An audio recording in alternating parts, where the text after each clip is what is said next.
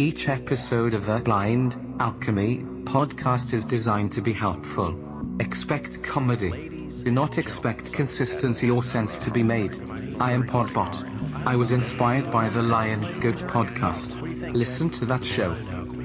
Today's episode includes a discussion about Gnosticism, a collection of religious ideas and systems from the late 1st century AD among Jewish and early Christian sects, featuring TikTok's DJ SKS, aka Lunchbox. I was about to do stop stepping on my toes, motherfucker. Whatever you want.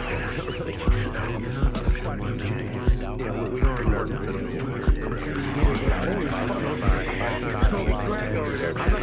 This is like the first episode of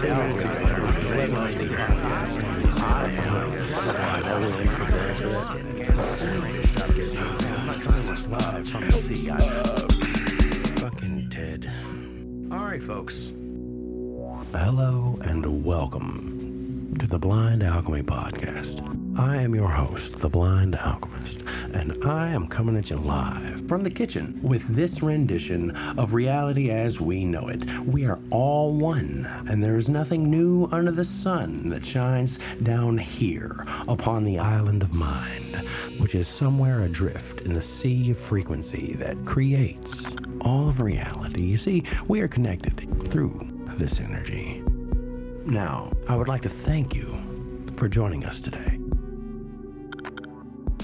Today's topic is Gnostics. The Gnostics, Gnosticism, what does it mean? Who are they? These are questions we'll attempt and fail miserably at answering. Today is a very special episode. With us today is our awesome TikTok friend, DJ SKS. Yeah, like the gun, man. Bro. Yeah. Pow, pow, pew, pew. Setting caps of truth off up in here. Pack, pack. And our other guest today is Gnorbert Gnomes. Because apparently Patricia misunderstood and invited a gnome expert. So I don't know what you're bringing to the table, sir. Well, what do you got, Gnorbert? Pardon me, it's Gnorbert. Oh, okay, well, whatever. This is a show about gnomes, right? We're trying to normalize gnomes. That's exactly right. You're the first person who's understood. I've been on my quest to normalize gnomes for centuries now. I've traveled all throughout the world. I went to Gnome, Alaska, and I tried to explain to the folks up there that the garden gnome is the most pleasurable of the gnome myths. It does bring a lot of pleasure. You see it in a lot of people's front yards. Sometimes you see it in their backyards. They're rarely in gardens, though, and that's the quite shame, because the garden gnome loves corn, it loves tomatoes and peas. It's very important that we bring the gnomes back to the garden. They are the treasure security system of the fantasy realm. They do protect your vegetables from all sorts of pests and thieves in the night. Well, I'm sorry, were you saying garden gnome? I thought it was guarding, like he was a security guard. Guarding gnome. That is a common misunderstanding. It actually does come from the ancient language of the gnomes. The word garden and the word guard, they actually have the same etymological root in the gnome language of... I can see that. is that true? Ted, let's get some research done on that. I'm not going to trust an armchair expert on gnomes, because that's important today. Are you guarding your vegetables, folks? Get yourself a garden gnome, preferably one with a big white beard and a pointy red hat. They do the best work. It is a common myth that the garden gnome were popularized when Sir Frank Crisp, the owner of the second largest collection of garden gnomes in the UK, opened his Friar Park, Henley-on-Thames estate to the public at least once a week from 1910 to 1919. That's complete farce. It's not true at all. I just want to say that Philip Griebel's descendants are still producing garden gnomes in Germany. So if you're looking for a garden gnome, please look up Philip Griebel's descendants in Germany. The last one I got was at a ball game. You got a ball game gnome? It was a gnome that they gave me at the ball game. I got a picture with one, and then they gave me like a little one to take home. Oh, cool. That's great. Sounds sounds like a fantastic day at the park. Yeah. What kind of ball was it? Baseball. Nice. Okay, there's baseball gnomes. I didn't know. I'm learning stuff every day here. It wasn't anybody's mascot. I don't know why there were gnomes there. Well, they're general purpose gnomes. They're excellent in all circumstances. Gnomes bring joy wherever gnomes are found. Besides their protective abilities, they offer great abilities of companionship. If sometimes when you're feeling lonely, if you have a statue of a gnome, as opposed to an actual gnome, actual gnomes are the best sort of friends that a man can have. But the little statues of gnomes can be fun too. Is this a podcast that you talk about gnomes often on? No, this is our first time discussing gnomes here, sir. I'm glad you're here. It's very enlightening. It has nothing to do with Gnosticism at all, but I appreciate your input. I really do. Patricia, you're fired, by the way. Are you talking about the Gnostics? Yeah, the Gnostics. Gnosticism. Yeah. Gnostic gnomes. Gnostic gnomes. The Gnostics were not big fans of gnomes. They were quite exclusionary, and they left out all of the great tales of the Gnome Christ in all of their Gospels. But there was an aeon for the gnomes in the Pleroma. It is not well known, but it is true. He wasn't crucified. He just got lost in a peat bog. Have you seen our Savior? He got lost. I can't find him anywhere. Last time I saw him, he was down there headed toward the Borg to save the Borg monster. I just want to make sure that no one is mistaken. When I mention the Pleroma, I'm not talking about the genus of the flowering plant in the family Molastamaceae. I'm pretty sure you're talking about placentas, and we can't have that on our show. Say again, sir? Placentas? We're not talking about placentas. No, Pleromas. The Pleroma. That's what I said, placentas. I'm not speaking about the species of subshrubs or shrubs or trees. I'm not talking about the petoliate or sessile leaves of the Pleroma plant species. Are you talking about Pavlov's dog? I think that dog's name was Henry. No. The Pleroma. All right. If you're going to talk about the Gnostic, like I actually wrote in my book, there's a few things that you have to take into consideration. Right. So, like I said, you have to go back a little bit further than the actual Gnostics if you want to understand where they came from. Right. And how their belief system, I guess you could say. Gnosis is for knowledge, right? Right. But it's a special kind of knowledge. It's a intimate, personal understanding. It's actually focused more on understanding than just flat out knowledge. Right. It's understanding how things work. That's what we're all about here at the Blind Alchemy Podcast. But before the Gnostics, we had the Kabbalists. Mm-hmm. And these were within the same circles, or would have been the same circles, just a few centuries earlier. And they would not just flat out deny knowledge from other people. They chose to study it all. Right. Every bit of it. So that tradition was handed down after Christ was born into the Gnostics. One of the greatest things that I think they found in those Dead Sea Scrolls was copies of Plato's Republic, the Greek work, just nothing to do with the Abrahamic faiths at all. Well, it does. There's a tie-in with the demiurge, with the Gnostic creation myth there, because what's his name? Yaldabaoth is supposed to be the demiurge in the Gnostic creation myth. That's one of them. Yeah. It's so complicated, man. I've made mention of it before in a couple other episodes, but like I said, it's 7 pages of notes, and I don't even have but half of it. You know what I mean? Right. Well, there's a couple of resources that I wanted to give y'all too. You have a pen to write them down? Yes. There's a couple of YouTube channels that go hand in hand. One of them is Religion for Breakfast, and the other one is Let's Talk About Religion. Yeah. Those two guys. Yes. They work together quite often, and they do an excellent analysis of some of the Gnostic works. Yeah, I got all my stuff from the master classes. Yeah. The other one is Esoterica. Yes, I love that guy. He also has a lot available for that. Okay. Now, if you're talking about just strictly the Christian Gnostics, I suggest, if you can find it, an Ethiopian Orthodox Bible. Has a ton of stuff that was omitted from the King James Version. It's like they never threw anything out. No. But again, we run into the problem of there were things that were never quite included. But even so, if you can get your hands on a Catholic Bible that's got the Apocrypha in it. I have a copy of the Apocrypha. Right. Inheriting a big family Bible that had that in there. Well, that was what led me down that path. Yeah. Especially one particular book, The Wisdom of Solomon. Mm-hmm. You know, Solomon is this revered character, but at the same time, he kind of broke a lot of God's laws, you know? Yeah. And besides having many wives, he like funded temples to their gods, you know? He just would give them money to build whatever they needed to worship whatever God they wanted to worship. That's hard to reconcile with a lot of the Abrahamic faiths. Right. But one of the elements that's in the Wisdom of Solomon is this female divine, Sophia. Mm-hmm. And she is like the source of wisdom. Wisdom, yeah. Understanding.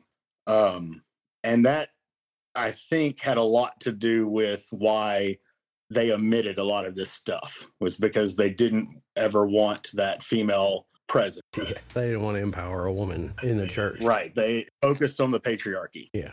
Have you gotten to read the Book of Thomas yet? I've been through a few of those.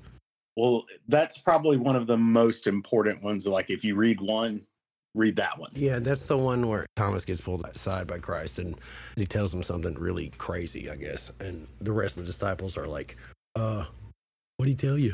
And he's like, it's better for you to fucking die a fiery death by meteors than know what I know now. Wow, that's epic. Well, it's Thomas's account. It's his quotations, the ones that he chose to write down that he thought were important. And they paint Christ in almost a Buddhist light. There was a lot more of being oneness with the world instead of trying to single out people. Mm-hmm. As everybody is together. We are one. Yeah. And they didn't like that either. No. It's hard to villainize, you know, a certain group of people if we're all one. So we really didn't have a whole lot about them until really about the 1700s was the first time we kind of got a glimpse. And then when Nag Hammadi was discovered is when we got a whole big chunk of what these people actually knew and revered, obviously, you know, they enough to hide it and keep it. This was probably as a result of Babylon's conquer. Like, they were doing kind of like what ISIS did. They were going through and destroying stuff that they didn't agree with. Mm-hmm.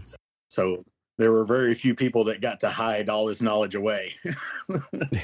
You got lucky if you got to keep any of it, I imagine. Right. Oh, yeah, absolutely. Absolutely. In some of the research that I was doing, I saw that they were talking about how these were the apocryphal gospels, and that the Catholic Orthodox Church was pushing forward the idea that they weren't necessarily secret or hidden, but they were purposefully buried so that the Gnostic ideas wouldn't be continued in the faith. What do you think about that? Do you think that that's true based on, you know, the Nag Hammadi findings? I think what happened was you had a power structure that had the resources to print their material, whatever ideology they wanted to, in mass. And they chose not to include the things that didn't support their ideology, you know? And so whether or not, I know they participated in like acquiring this stuff and keeping it sequestered, but they also flooded the market with their own propaganda, you know? So you have a far-reaching press that's giving you one side of it, and they're not including anything else. So unless you actually traveled to the area and found these people that kept the stuff, you never would have heard that message. Yeah, I think it was strictly just flooding the market with the resources of being able to print that much material. Yeah. What do you think was the intention behind that? Oh, it was a total power grab. The Catholic Church has been that since its real inception, yeah. Right up until England broke away from it. You know, once England broke away, the entire British Empire was like a big section of it. And if they broke away, they lost half their faith, you know? So was that just to push the sort of Neoplatonic good concept, or, you know, the monad concept? Now we will take a break for some advertisements. Please support our sponsors. Just imagine this could be your advertisement. Please reach us at theblindalchemypodcast@gmail.com to provide sponsorship. And now, back to the show.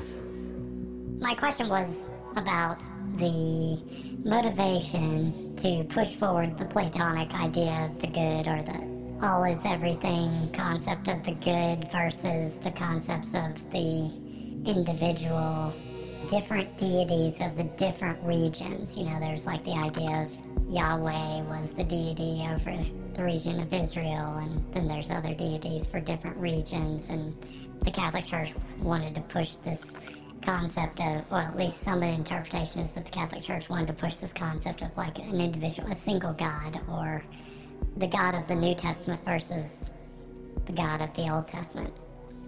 Oh, absolutely. They, again, if they want to control somebody, they have to be able to single out groups, and if we're all one, so they couldn't include those other gods. You know, they had to put them on the villain list. But at the same time, you can't reconcile the teachings of Christ when he comes along, because they differ so greatly from some of the concepts that were pushed in the Old Testament. So now you have to make him all one God, and that's, you know, the basis of the whole Trinity idea, was that way we can encompass these different concepts, the Old Testament and New Testament, and still make it all come from the same God. But most of the Jews at the time, they did believe in other gods. I mean, even in the Old Testament, one of the things I've always pushed was that line about let us create God in our image. You know, it's very, very clear. It says that in the Hebrew, it is not only plural, but both male and female. That actual pronoun is specifically like both genders. And the argument that we get from a lot of the modern Christians is that they're talking about the Trinity. But I mean, at this point in time in the Bible's history, like, man hasn't even created the first sin, so he hasn't decided to send a son yet. You know, he hasn't even tried the flood. He hasn't. There's lots of things that haven't happened to warrant the son. And the Jews that wrote it down didn't believe in the son. So that's not what they were talking about. They were talking about other gods. He sits on the divine council of gods. So they call it monolatry instead of monotheism. It's a monolatry. So they recognized other gods. They only chose to worship one. You know, that's something I never have been able to nail down, is why Yahweh chose Abraham to make that covenant, and what exactly was that about? Because everything I've looked into about the history of Yahweh, he comes from the Canaanite pantheon. And depending on where you're getting your information, he's a storm god or a god of metallurgy. And I can never seem to nail down why Abraham chose to sign off on the covenant, or why it was even offered to him in the first place. Isn't there also a whole spin about Yahweh being the donkey head, or the god Set from the Egyptian? Yeah, there's ties between most any Abrahamic name and some kind of previous religion. Mm-hmm. You know, there's lots of people that can tie Christ to Dionysus. Just all the different legends he fulfilled, his abilities. What's her name? Lilith. She gets tied to a lot of deities that came along before that. So I think it's a lot of that's recycled. Yeah. You know, another belief is that during that later Old Testament, the later prophets, they call them, a lot of that was written, some of it even in Greek, because they were writing in prison. They were in a Babylonian prison, and they were trying to hash out all their history that they're going to try to pass along. That's one of the reasons why they wrote it in Greek, was so it could be shared across the world, you know. But even then, you see them trying to reconcile. I don't know if you've ever really talked to a lot of Jewish people, but there is a really neat facet to their religion. They do not just accept the word of God as divine truth, shut up and accept it. Like, they are willing to negotiate with God. They are willing to hold God accountable. Yeah. We're going to haggle with the Lord. And I heard this and I was like, oh, you got to be kidding. But I have a kid that's wanting to kind of convert. And we've been to the local temple or the synagogue on a couple of occasions. And the day after is almost like a Sunday school, but instead of them just telling you a Bible verse and making you memorize it, like they sit and hash it out. Like they discuss what it could mean, all its possible meanings. What did it mean in this context, and how can we use it today? How can we apply it to our lives today? And I just thought that was so neat that they were willing to negotiate as a collective. I was like, this is awesome.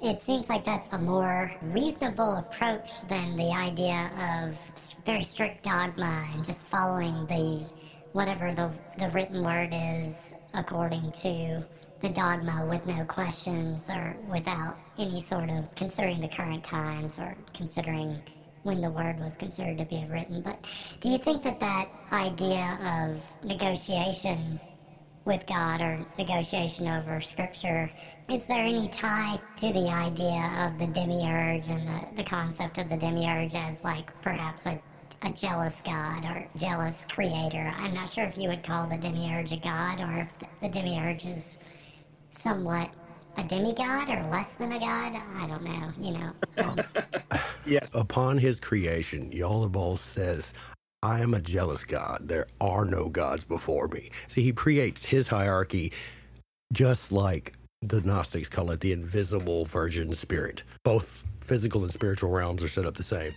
When Yaldabaoth was created by Sophia, which she did on her own accord without consent from the invisible Holy Spirit or invisible virgin spirit or her male counterpart, because each aeon, as they're called, is an aspect or thought of God, and each one of them have a male and a female companion. The whole thing, even the Christ part of it. Christ in this realm has his own entourage, and there's 12 of those guys too there. So I find that an interesting connection, that there's 12 everywhere, or 13 counting him. It's important to remember that a lot of these divine entities had not just a counterpart, there were counterparts and companions, and there was a little bit of a difference. Ashera, if you've ever heard that name, that was God's companion, but that wasn't God's counterpart. Sophia was God's counterpart, but not necessarily his companion. It's really bizarre connection. But Sophia, that is wisdom, and that's one of the divine entities that's alluded to all throughout the Old Testament. Like I said, one of my favorite books is Wisdom of Solomon, and it refers to her quite often. Right. Like plainly her. It's also a female. It is designated as such. But again, to admit that was a source of wisdom or anything that wasn't coming directly from God, no, we can't have that. Everything has to come from God. As far as the suppression of these Gnostic Gospels, you mean? Well, a lot of the Gnostics will tell you that everything comes from God, good and evil, that there's a balance there, and they don't like that either in the church structure. No. Like I said, a lot of times it paints Jesus as somewhat of a Buddhist, and I'm sure you're familiar with the little yin yang symbol. There's the black and the white, but there's also that little bit of white that's in the black and the little bit of black that's in the white, because every piece also has a balance. And to admit that there was good and evil, male and female in everything, you can't control a structure like that. That's too wild of a structure. Mr. Hopkins, you mentioned that the birth or the creation by Sophia was virginal without her partner or without her male counterparts' influence. Just thinking about this, I thought there was an interesting tie there between the virginal creation by Sophia and the virginal creation of the Christ by the Virgin Mary. Did either of you find that interesting? I wondered if the virginal birth by Mary could have been in some way a retelling of this virginal creation myth or story or, gospel of Sophia. Well, it is the same story. And again, some of the people that would call the first creature Lucifer, they would also call the Christ figure Lucifer, or by its Latin name, a light bearer, light bringer, someone who would bring knowledge. Yeah, they're exactly the same. There's been several. And keep in mind that a lot of those divinities, I think the virgin birth is something that is spectacularized to humans. But if you're talking about a divine God, the necessity of another entity for creation is kind of ridiculous to them. They don't need anybody else. They can create whatever they want without anybody's help. True, but there is that sort I'm of... a god. There is that sort of sexual nature, right, of the male and the female and the other sort of descriptions of these things. I don't know, how much of that is a reflection of sexuality and the way that humans experience creation versus... I think that is to dumb it down for us humans. I really do. The more I studied these, I found out that most of these entities existed way past gender. You'd see them referred to as masculine and feminine. Again, they're finding the balance, people balanced in their writings, but at the same time, it kind of showed that these divine beings, once you get to that stage, that step, that level, that gender's out the window. It's not a necessity. Like, I don't need another gender to create something. I can create something with my powers. So there's no need for a gender. That was very succinctly put, sir. I was wondering, I think I had a slight reference to that in these notes somewhere. Right. Yeah, the gender thing is something that humans apply to it just so that we can understand it. So we can see ourselves in it, I guess. Exactly. We do see that in, like, the Greek mythology. You see that in the Egyptian mythology. You see that in the Roman mythology, Norse mythology, all of these different stories of the gods or the origins of creation. They all have that male-female role in them. And quite frankly, Christianity or Judaism, Islam, with the single God concept, they lack that sexuality, and indeed sexuality is forbidden, or in many cases sexuality is an act of sin if it doesn't have the sort of decree of sanctity or righteousness or whatever that marriage portrays upon that sexuality in order to make it a divine or non-sinful act. So I do find that interesting that there is this sort of parallel between the virginal creation of Sophia and the virginal creation of the Christ, etc. But we have virginal creations in lots of myths. Krishna was born of a virgin. Prometheus was born of a virgin, if I'm not mistaken. There's always a virgin child, a mother, and a father. Always. True. Always. There's always a Trinity. And it's really weird that Christianity is just like, it's the Holy Spirit. Don't pay no attention to that guy. I mean, it's a guy. It's not a girl. It's not a female at all. Don't pay attention to her. Him. Yeah, that's the voice of God. Yeah.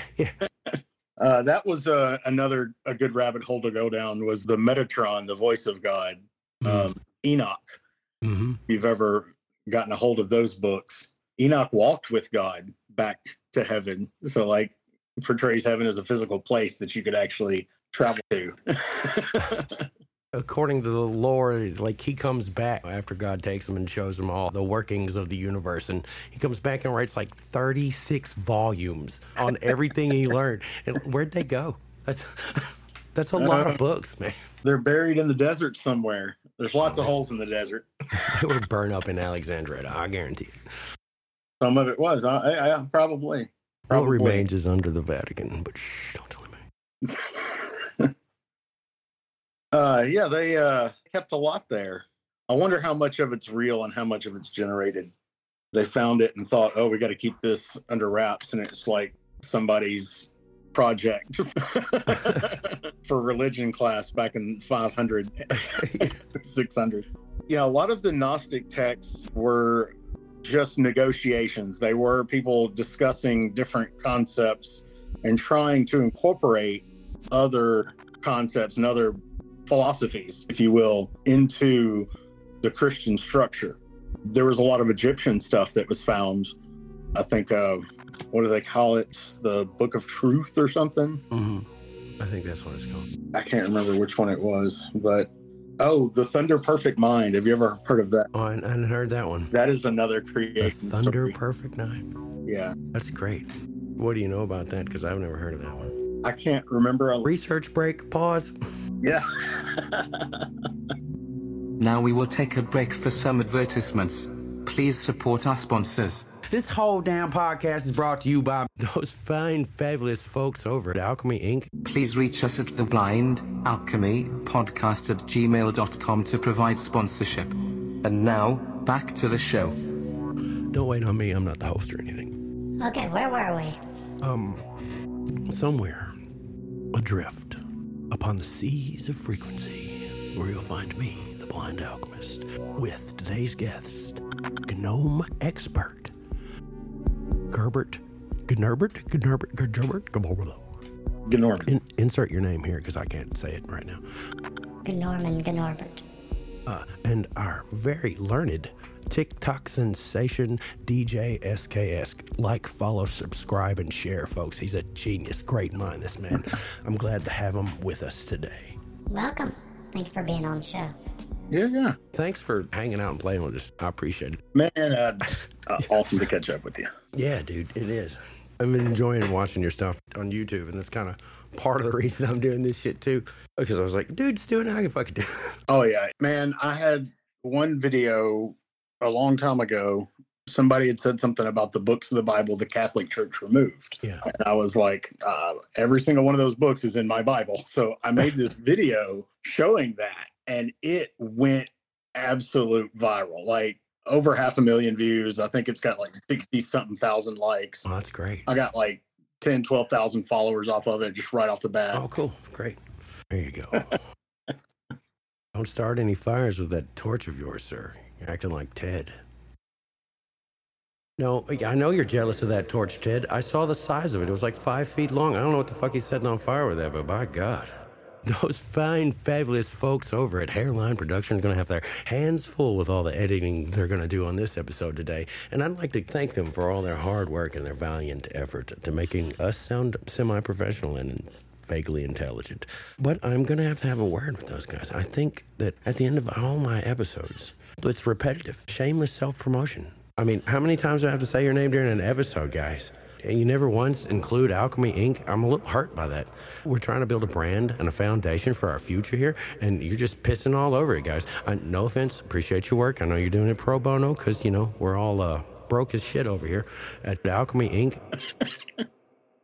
This is why we can't have life. DJ SKS, are you an expert on gnomes as well? I have done some research into folklore surrounding the gnome. What does the folklore teach you about the gnome? Perhaps I could help you. Brownies and sprites. No, those are completely different things. Those are completely different things. But a lot of them stemmed from some Irish folklore. They, the whole fairy community.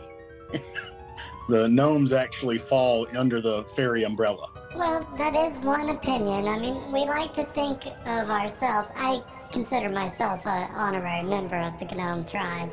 We like to consider ourselves our own thing. I mean, the humans tend to try to classify many types of folklore together. Anything that seems to have any sort of mythical ability or magic, they try to classify gnomes as part of the fairies. And you know, we are very closely related. There's often interbreeding between gnomes and fairies. And you never really want to be introduced to the offspring of a gnome fairy cross, though they can be quite rambunctious. Well, I'm sure. You give one of them the ability to fly, and there is a very big size differential between the fairies and the gnomes. That's primarily the problem when it comes to crossbreeding between the two. There's not many fairies that can take a gnome, but that's a different sort of discussion that's probably not appropriate for this afternoon. As humans, you know, we apply our human lens, and we have to put you in either the fairy box or the troll orc box, and you don't want to be in the troll orc box. Oh no, we certainly don't want to be in that box. Me, no. the Blind Alchemist, has had the pleasure of meeting an actual orc. He was the purchasing supervisor. Where he used to work. Oh, I do want to hear that story. This might be the wrong podcast for it, but I do want to hear that story. Yeah, I'm convinced he was an actual orc. That's great. There's so much stuff to talk about, and we'll get sidetracked to make jokes. So we could probably do this about 5 hours. This is probably 10 episodes right here.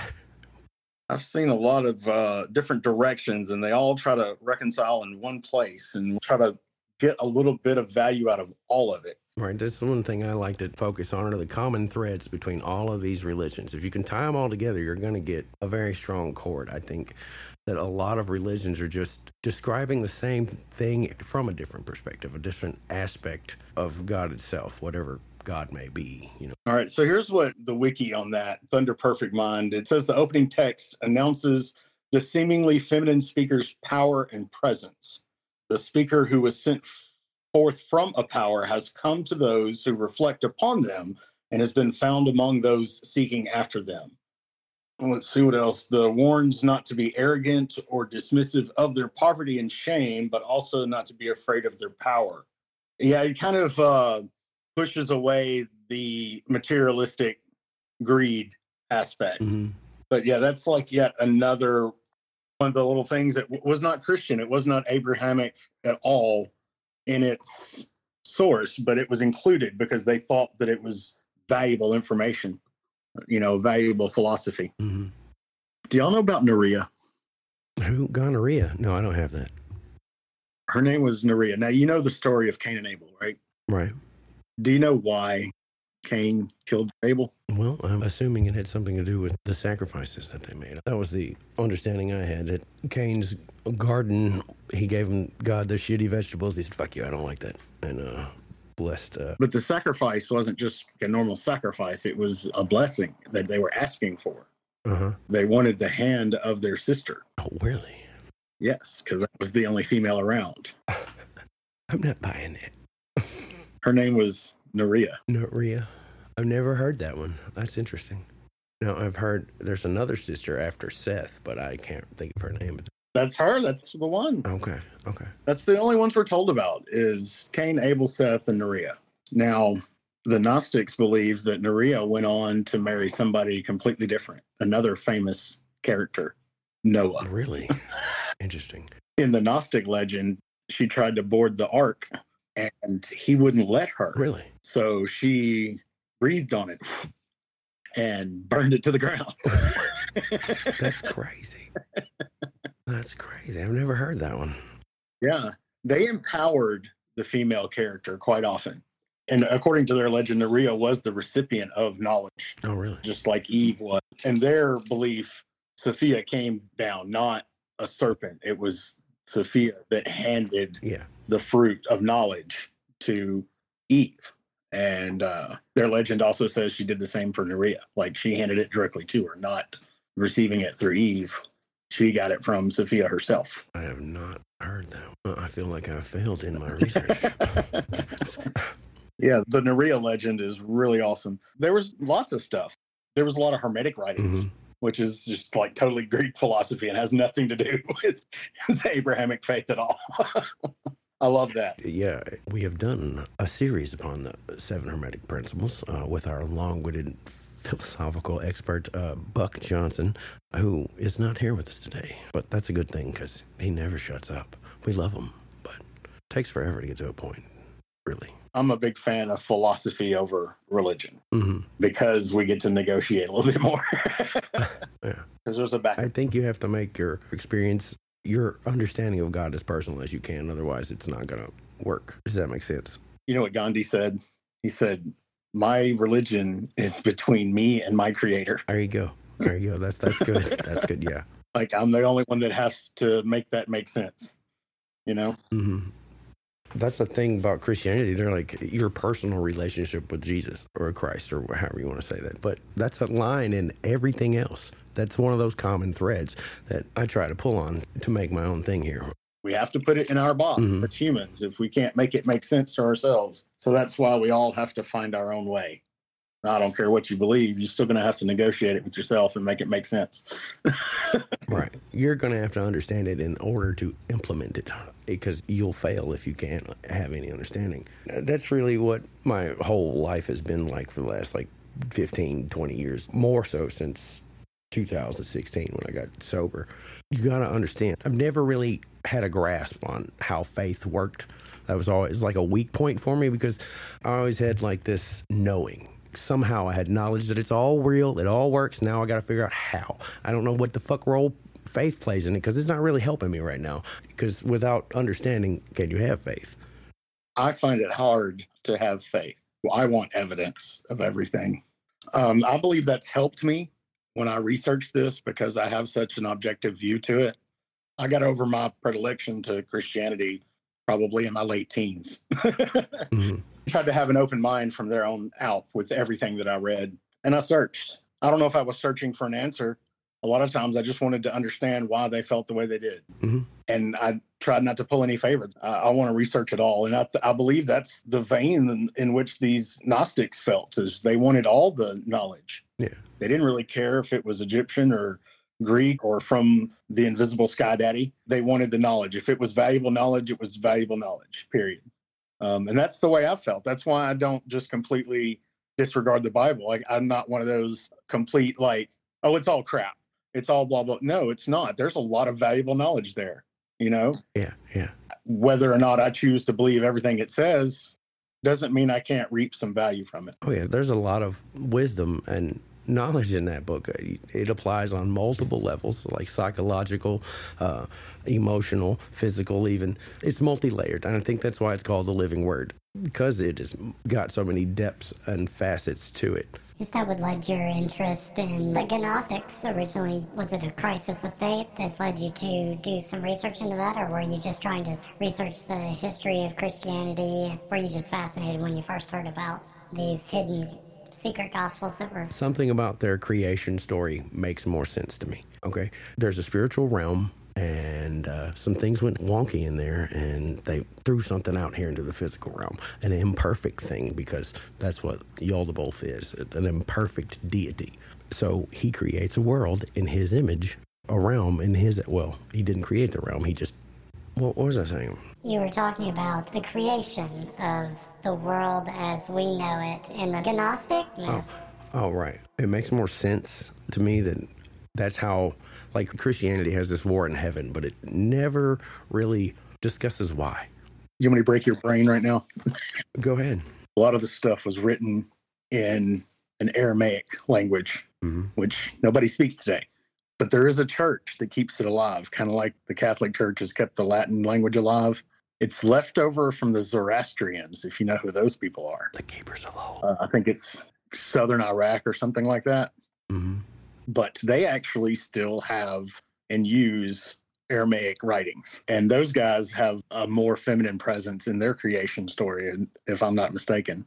It's funny how the further back you go, the more balanced it gets. Yeah. See, that's one of my interest in the Hermeticism stuff was their philosophy of there's a prime theology. There's a first thing that is actual truth, and we've kind of... The prime mover? Yeah. That's what a lot of the ancient Greeks called it, the prime mover, the first thing that happened, the first truth. That, in the Gnostic myth, that is forethought. For me, personally, I don't subscribe to any faith of religions that we know of, I don't guess. I believe a lot of science. Mm-hmm. I believe gravity created everything. Gravity created our planet. Right. I'm pretty certain, according to physics anyway. How do y'all feel about the afterlife? Oh, that's interesting. I don't know. I don't know what's next. There's something we came from and we will return to. And that's part of my attempt to understand the search for what I'm referring to as truth, because there is a truth, a whole undeniable truth that we probably can't understand. It will never be able to. What's next? That's the truth that we will never understand. Right. I mean, only the dead know and they ain't talking, you know what I'm saying? Well, that's right. Have you seen, I think it's the movie Soul. It's a Disney movie. I have not, but I need to. Yeah, it's a cute little movie about how souls come to Earth and stuff. I have a bizarre soul philosophy. Okay, lay it on me. Oh, wow. Y'all ready for this? Okay, here we go. I like the idea of reincarnation because of the physics principle that energy can be neither created nor destroyed, right? So I can't in my mind, reconcile energy leaving this universe. Now we will take a break for some advertisements. Please support our sponsors. Just imagine this could be your advertisement. Please reach us at theblindalchemypodcast@gmail.com to provide sponsorship. And now, back to the show. But I don't believe in a one-for-one exchange. I don't see how you can mathematically make that work with all the life on Earth as varied as it is. So I think instead of having a single soul, that you have like a fluid amount of soul. And when you die, it becomes in a part of a communal pool whenever the next life needs, how much ever it needs. Some of it gets dipped out. It may not be the same amount. So does the soul in this concept exist in a different form of energy? Is it a different sort of vibration than light energy or the energy spectrum that we've observed through science? Or is this... Exactly. Almost like a lot of your higher physics, when you get to like string theory, they have to resolve in 10 and 11 dimensions. And a lot of times I've tried to figure out what those other dimensions could possibly be, because there's lots of things that we just don't, include. Time, we often think, is probably one of them, but like density could probably be considered a dimension. In that list, I like to try to fit in a consciousness, or that's what I would call a soul. It's an awareness, self-awareness. Maybe it's intelligence, maybe it's not, but I can see it on a scale. In my planet around me, I can see, obviously, a plant has a little more soul than a rock or the dirt, and there are animals that probably have a little more soul or intelligence or awareness than the plant, and some animals have more awareness than others. So is there some sort of quantifiable measure of this soul quantity? Is there a limit to it, or is it infinite, like some ideas of the universe? I think everything has its limits. Every property has its limits. That's kind of what happens with the Big Bang, is that all of the matter in the universe attempts to find the limit of density, and it explodes into being again. If you ever study the math of limits, that always gets really, really close, but not quite there. I think before it gets there, it explodes into existence. It seems like you're suggesting something along the lines of the idea that the Big Bang was just part of a cyclical process of contraction and expansion. Absolutely. We call it the Big Bounce theory, and it's actually becoming a lot more complicated and prominent today. Penrose is one of my favorite physicists that does a lot with this, but string theory is falling out of fashion. And there was another theory that was promoted at the same time that kind of got pushed to the side. It's called loop quantum gravity. And it's the idea that the Big Bang wasn't everything. Like, this could happen regionally in the universe. Just a piece of it could collapse and rebirth itself. And there could be a big section of it that's maybe affected, but it doesn't become part of the cycle. But yeah, it's the Big Bounce theory over the Big Bang theory. It happens over and over and over again. And some of that regionality of this bounce theory could explain why some of the outer boundaries of what we're able to observe at the current time, the laws of Newtonian physics don't necessarily continue to apply to them the farther out you go. Exactly. The same issues that you have with quantum mechanics you see on the larger scale as well. Well, yeah, we're seeing the galaxies that we can't understand how they were formed that early. It's because they weren't part of the same Big Bang. They were part of a different bang.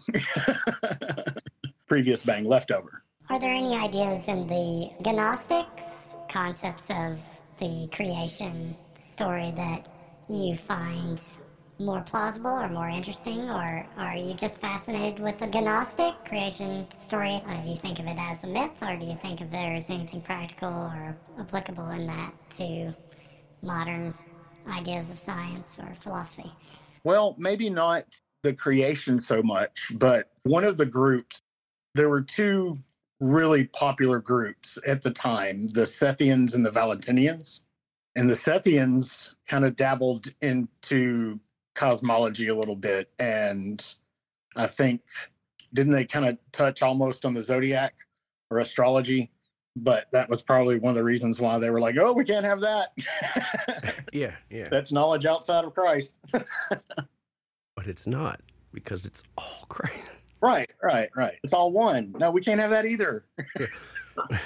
Isn't one of the theories in the Sethian following that the Christ was actually in the bloodline of Seth? Mm-hmm.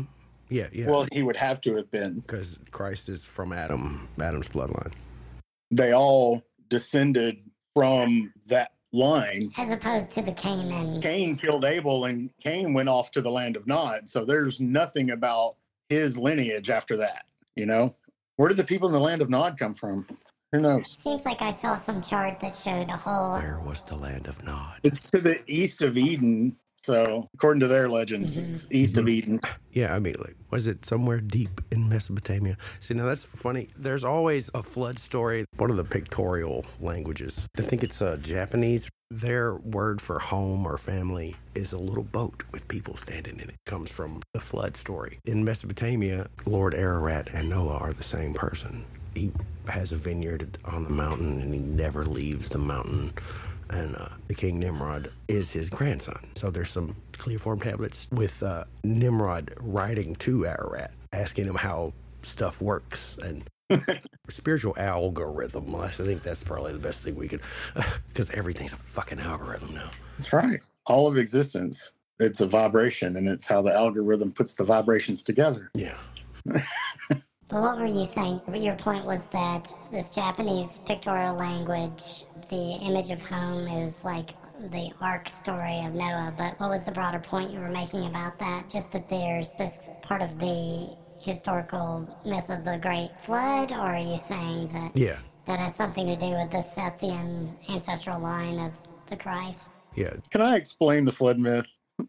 Please? Yeah, go ahead. Lay it on me. Do it. Break my brain again. Here's something to consider. Because it's in every mythology. When you start looking back, it's in so many different mythologies. As people propagated the planet, they would have tended to stay near rivers because of resources. So your first cities are always close to rivers and oceans and ports and stuff. And the river basins are the places that get flooded.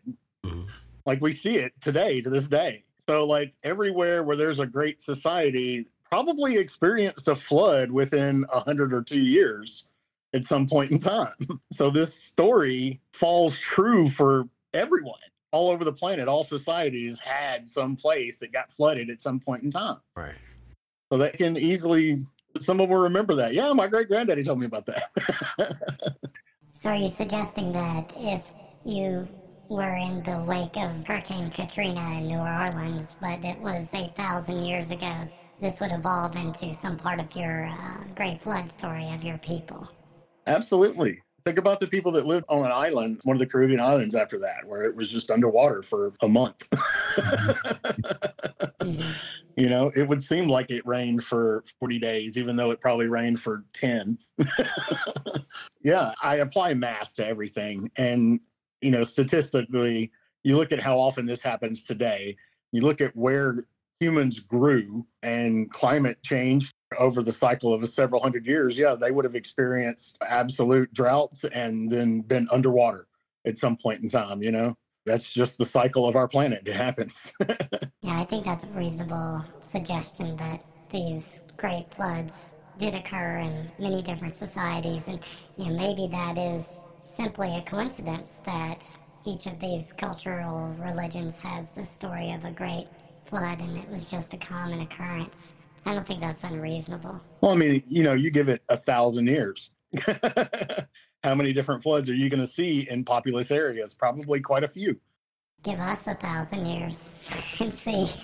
Right. We don't have another great flood story coming. So, yeah, they all experienced it. So it fit everybody. Was like, yeah, okay, I can understand that. Shall we put a bow on this, Mr. Alchemist? Yeah, I think we'll stop here. What? Would you like to come back and have another? I'd love to do this again sometime. Okay, great. We will definitely do that. Had a lot of fun. We've loved it. Thanks for being here. Yeah, thank you, DJ SKS. Here in the near future, I'm going to change that over to Lunchbox. Okay. It's a gaming thing that I've used for a long time, and I don't know if you've seen all the little video game videos I've put on TikTok, but I've got several of those too. All right. But yeah, thanks a lot, guys. It was a lot of fun. and hit me up on Messenger and tell me what the next subject is or if we're going to continue with this one. It's been great. Y'all have a good one. Okay. All right. Will do, sir. Thank you. Ladies and gentlemen, thank you for joining us here at the Blind Alchemy Podcast. Thank you for listening. I am your host, the Blind Alchemist. Today's guests have been our guest formerly known as DJ SKS and futurely known as Lunchbox. Lunch Pail? What did he say, Ted? Garbage Pail Kids? No, I don't think that's what he's... And Gnorbert, Gnormal, Gnation, Gnostic. Pardon me, it's... Gnorbert, Gnomens? What was that guy's? Why is too many G's, Ted? I don't know where the garden section. That's where she said she found him, Ted.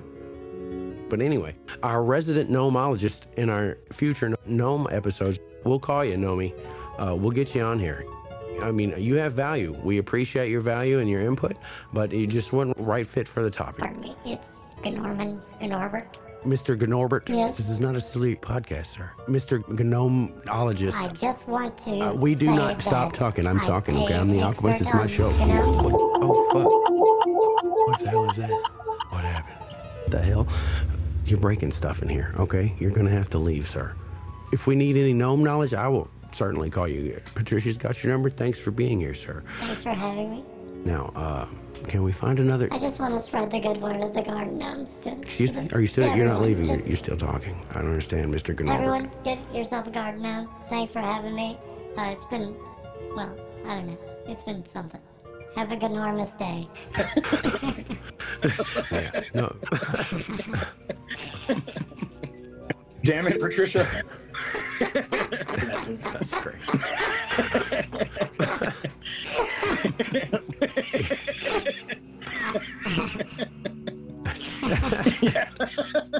Join us next time for our continued discussion upon the Gnostics and Gnosticism. Gnomes. No gnomes, Ted.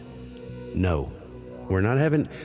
he does look a little bit like Jerry Garcia and he's smoking a joint. I get it. It's cool. But no. Love you, ladies and gentlemen. Be safe out there. Come back and talk to me, all right? We would love to receive your feedback and your questions for advice. Please email us or send us a voicemail. Our address is theblindalchemypodcast@gmail.com. Find, like, review, subscribe, and contact us on Facebook, Instagram, Patreon, Twitter, and YouTube at The Blind Alchemy Podcast. All one word. Please subscribe to this podcast on your podcast player. We are available on Spotify, SoundCloud, and Anchor.fm/The Blind Alchemy Podcast. Please tell all your friends, enemies, and any strangers to listen to our podcast. This will help us bring joy to everyone. Text-to-speech services were provided by freetts.com and readloud.net.